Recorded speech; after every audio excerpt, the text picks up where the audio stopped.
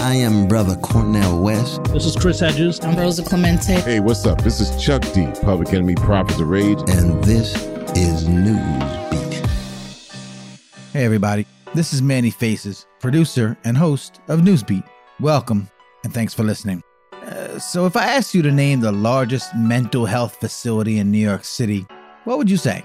Bellevue, Manhattan Psychiatric, Metropolitan Center for Mental Health? How about Rikers? Yeah, that'd be par for the course. You see, the largest mental health facilities in the United States are jails and prisons, with 1 in 7 federal and state prisoners, or 14%, and 1 in 4 jail inmates, or 26%, suffering serious psychological distress. In every county that operates its own jail and psychiatric facility, more people are incarcerated than receive treatment at a hospital. How much more? There are 10 times more people with a serious mental illness currently incarcerated than within state hospitals. So on any given day, for example, Rikers Island holds more men and women with mental illness than all of New York's psychiatric hospitals combined. And surprise, surprise, studies show the incarcerated mentally ill rarely get the help they so desperately need, and instead get worse. Tackling these shocking truths for us on this episode is Leah Pope, Senior Research Fellow at the nonprofit Vera Institute, John Snook, Executive Director of the Treatment Advocacy Center, and Homer Venters, Physician, Epidemiologist, and Senior Health and Justice Fellow at Community-Oriented Correctional Health Services. Venters is the former Chief Medical Officer of New York City Jails and is the author of the new book, Life and Death in Rikers Island. Adding just absolutely devastating verses to all of this is New York-based hip-hop fusion artist, DJ, songwriter, educator, and one of Newsbeat's artists-in-residence, Liquid, aka Faye Grimm. Now, as always, be sure to rate and review us if you dig what we're doing, because every little bit of love helps. Once again, my name is Manny Faces. On behalf of the entire Newsbeat team and Maury Creative Studios, we thank you for listening, sharing, and showing love. This is Mentally Ill and Incarcerated. I think it's become a common refrain that our jails are our de facto mental health institutions in this country. It's definitely true, because you go into any jail and you're more likely to find someone with mental illness than you are in the community. Number 3! This is what checking into America's largest mental health institution looks like. It's not its official role, but when 30% of people being shuttled around from cell to cell and locked away in this jail are thought to have psychiatric problems, that by default is what it's become. It's now thought there are more than 3 times the number of psychiatric patients incarcerated in America than are in hospitals. I think the criminalization of mental illness has a lot of underpinnings. There are many explanations. One certainly is the history of deinstitutionalization in this country, the fact that we closed the massive numbers of psychiatric hospitals in this country and really never built up the community treatment capacity that's required. But there are also other explanations. Police in this country often have too few resources to deal with people who are experiencing a mental health crisis. People are routinely picked up for misdemeanors and end up in cycles of criminal justice involvement. And so, we have a history of the criminal justice system kind of repeatedly failing people with mental illnesses. But I think it's also important to highlight that it's not just the criminal justice system. We have many other systems that have failed these people, including our mental health system. One of the big issues at the beginning of the United States was that people with mental illness were placed in jails and prisons because there simply wasn't anywhere else to care for them. Somewhat ironic that that's where we've ended up again. Dorothea Dix really made it a point in Philadelphia and around the country to say, we should be doing something more humane, that this is an illness and it should be treated as such. 1841. Here in this cell of the East Cambridge Jail for Women, a wild-eyed lunatic is hiding in the gloom. Barred from the simplest human decencies, she spends her days struggling against the chain that fastens her leg to the wall. One morning, a young Sunday school teacher named Dorothea Dix catches sight of the mad woman when she visits the jail. Shocked, Dix gives up teaching and embarks on a journey to investigate the plight of the insane.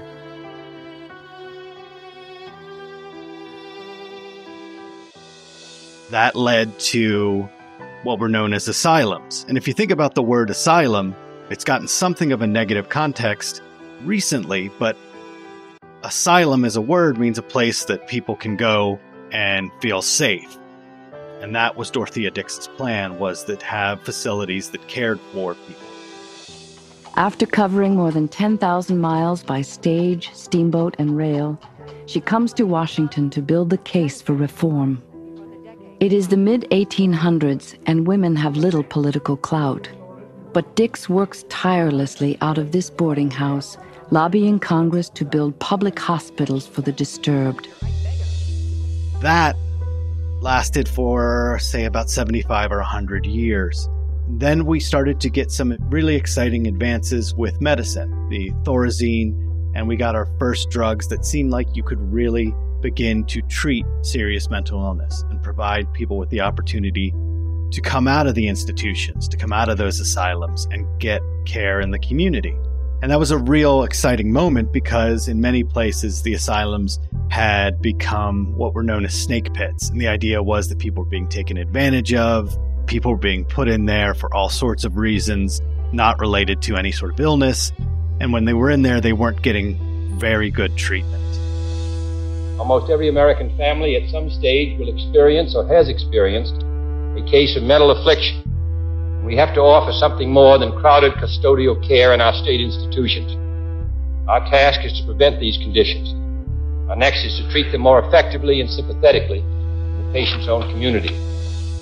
Unfortunately, as we closed down all those facilities, we didn't do a very good job replacing them with either community care or recognition that the illness requires something more than simply just community care in some instances.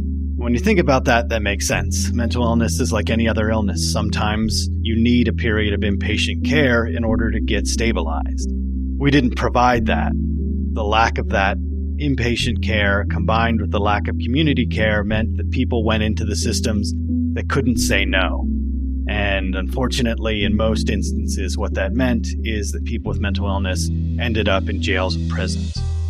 We know that people with mental illnesses are overrepresented at all stages of the criminal justice system. The latest federal data is from a survey that was fielded in 2011, so the data are actually quite old.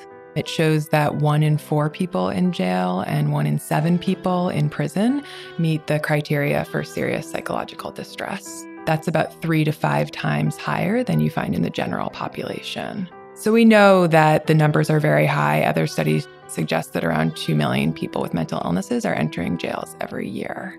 At the same time, the data are pretty problematic. So first, as I mentioned, the data are old. Second, the data are, from the federal data, are self-report. So that means we actually don't know if these people have diagnoses from a psychiatrist or a medical professional. We just know that they're reporting symptoms that meet a certain criteria. So it has become a bigger and bigger issue as the problem has really increased. One of the big moments in time was a report that we did about a decade ago now that showed that there are 10 times as many people with mental illness in a jail or prison as in the biggest hospital in that state. And so right now, if you look at it today, the biggest mental health providers across the country are the jails in our major cities. So Cook County in Illinois, Twin Towers in LA, and Rikers in New York. Those are effectively our largest mental health facility. Hospital for the medicine, chapel for the reverend, school for the betterment, penal for the punishment. The sweet smell of justice, smell a little pungent. The fruit of your labor looking similar to fungus. 1994 crime bill on the hill, 3 strikes for the kill, geo target for the tills, that's the Emmett Tills. And the mentally ill, let the feds hold the weight and the state pay the bill. 2 million people rock abide by the Buckeyes, Lady Liberty sits idly by, cover her eyes. Mass incarceration is the modern day enslavement. Blame the The blame is 46% of the nation still suffering. Syntax errors still buffering. Sex work to Mary Jane, they want you in chains. Non-violent offenders serving mandatory minimums when forfeit and bribe is basically synonyms. Come with us to Rikers Island, the biggest jail complex in America. A place haunted by its violent history. 8,000 inmates living in a kind of suspension. A shadow world. If you can survive Rikers Island, you can survive anything. Rikers Island is a penal colony. We think of it as the jail system of New York City. There are 8 or 9 jails on the island itself, hundreds of buildings, all accessed by a single bridge that goes across. It operates both in a modern sense as the place where people are held, awaiting trial, and some people serving shorter sentences.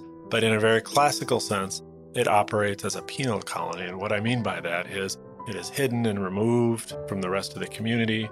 It's a place of long-standing, well-documented abuse and neglect that leads to injury, massive trauma for people, death, particularly people and their families from highly policed communities, and it's a place that needs to be closed. For 85 years, Rikers Island has been the city's major lockup, a troubled jail with legions of problems. Now, in an about-face, Mayor de Blasio said he has decided to shut it down. New York City will close the Rikers Island jail facility. It will take many years. It will take many tough decisions along the way.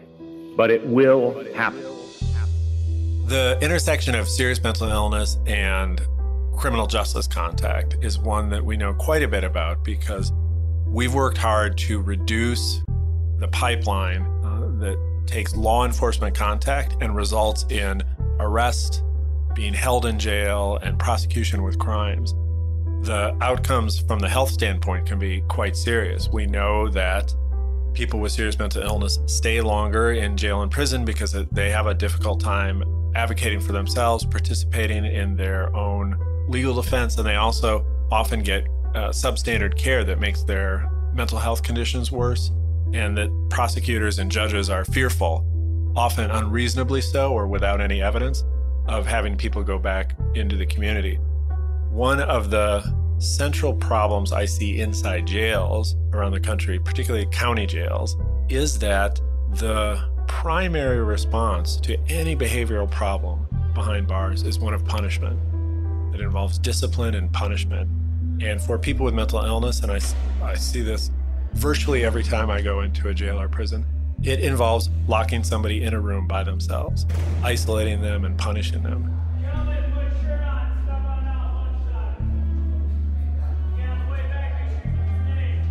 It sometimes also involves beating them. It often involves denying them access to their family, to medications, to things that we know would help them. And it certainly involves less engagement and less treatment and more punishment. That central question of, are you responding to people with treatment and engagement or with punishment and isolation, really is kind of the hallmark for me of how these places confer very grave new health risks to people.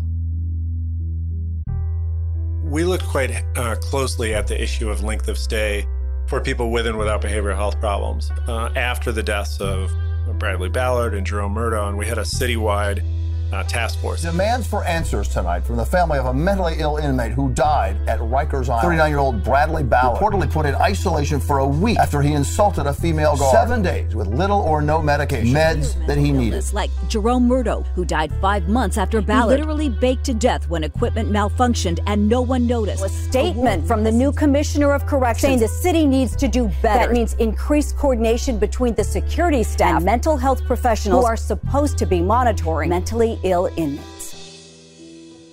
One of the things we found is that people with behavioral health problems have a harder time getting everything else, even if we focus on getting them their behavioral health care, which is difficult to do. So they may have a hard time making it to court. They may also have a hard time getting their medical care, so they may get sick physically. They may also have been through the system multiple times, and there aren't good community alternatives for them, or it's hard to find placement in community settings so that judges and prosecutors are fearful of diverting them or getting them into a community alternative to jail. The lack of community structures as alternatives is really an important part of undoing mass incarceration. We can reform care in the jail setting, or as we're doing right now in January, you can change how bail is used. Closing the aperture of entry into the jails is one important innovation, but we can't forget that these are communities people are coming from that are heavily policed and that really lack basic mental health, behavioral health, addiction, housing services, employment services. And without pouring money into reinvesting those structures that have been destroyed, people will still be bumping up against law enforcement, and they'll still be, directed one way or the other into the jail setting. Medicinal, prisoner. If the patient gets cured, puts the rich in the pickle. And the aid comes slow for the sick and temperamental. If we fix them too quick, there'll be no repeat offenders. Opioids for the frowns, coke for the downs, prep for the gowns, alcohol for the clowns. Order another round them up for the state. Deinstitutionalize the people and we'll fake legislate. Medicaid. Levitate. Liberté. Dígame, when you scream in the night, do it syncope. Throw away the key and the remedy. Put you in the box so they can box away your memory. Victim of the guilty who be hiding they shame. They the cause and effect of the pain. I'm often asked that question of how do you fix the system? I somewhat wish that the answer was more complicated than it was. We'd have more of an excuse for how bad the system is if it required really complicated systems to be designed and really difficult to prescribe medications or something like that. And unfortunately, that's really just not the case. We just simply haven't taken these illnesses seriously. What we need to do is pretty simple. Basically, you want a system that provides people the level of care they need before they're in crisis. And so what that means is having effective treatment options for people, whether that's through expanding Medicaid to ensure people are getting the treatment they need, and just having a continuum of services when someone is starting to deteriorate. Having it not be just a choice of inpatient hospitalization or the streets. Having things like group care, living room options. Basically, just the sort of services you would expect for a chronic, severe illness, like serious mental illness.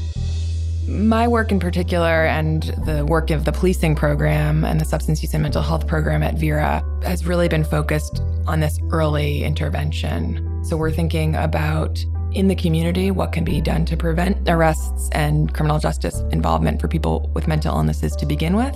Then what can be done at the point of arrest or the point of police contact, and then what can be done at these really early stages of court proceedings. First, in terms of thinking about preventing arrests, we obviously need more treatment. We need especially more crisis response solutions. That includes things like crisis response centers that have been developed in different places across the country that people can, walk in from the community or the law enforcement can drop off. At Vera, we've been working on a large national initiative called Serving Safely, which is an effort to improve police and prosecutor responses to people with mental illness.